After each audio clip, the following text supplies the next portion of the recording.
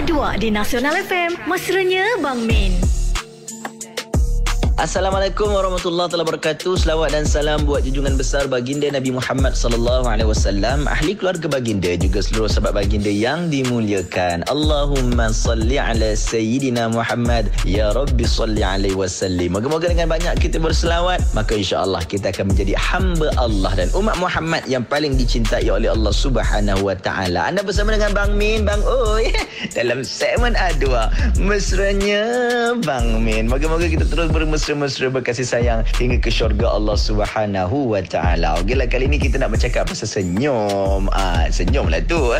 Senyum seronoknya kan bila kita keluar rumah, kita pergi kerja, dekat rumah kita ahli keluarga kita, abang kita, angah kita, acu kita, mak ayah kita, atuk nenek kita senyum aja dalam hidup ni. Kan seronok senyum. Sebab senyum ni juga dia satu, orang kata, senaman tau kepada otot pipi kita. Sebenarnya senyum ni dia lebih menyebabkan muka kita bersenam. Kalau kita ketawa, kita marah ke, kita cakap, kita makan ke, yang bergerak pada otot pipi kita tu hanyalah jumlah yang sedikit sahaja, sel-selnya. Tapi bila kita senyum, banyak sel-sel aktif dan juga otot muka kita akan bergerak, menyebabkan ini yang orang kata ni awet muda, muka kekal berseri, muka kekal tenang, muka cantik, muka jadi handsome. Iya betul, ini semua pakar-pakar perubatan yang sebut. Sebab itu Nabi SAW insan yang suka tersenyum. Bila kita lihat wajah senyuman Rasulullah, ya Allah, hilang masalah kita, hilang duka kita, hilang sengsara kita. Dan Nabi ajarkan kepada kita, ibtasim, senyumlah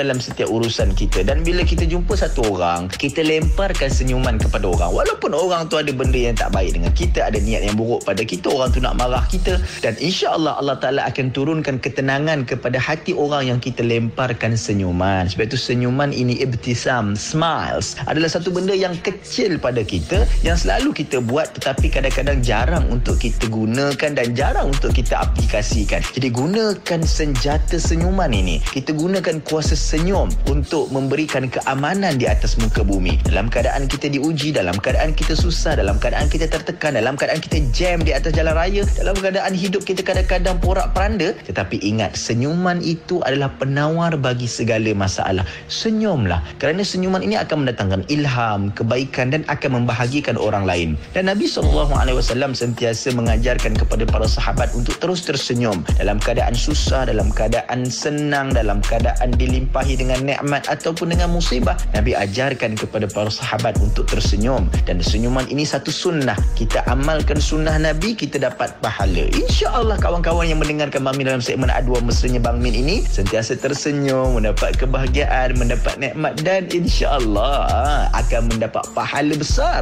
akibat mengikuti jejak langkah sunnah Nabi SAW. Teruskan tersenyum kerana senyuman itu membahagiakan dunia. Wallahu alam, kita jumpa lagi. Assalamualaikum. ADHWA di Nasional FM, mesranya Bang Min.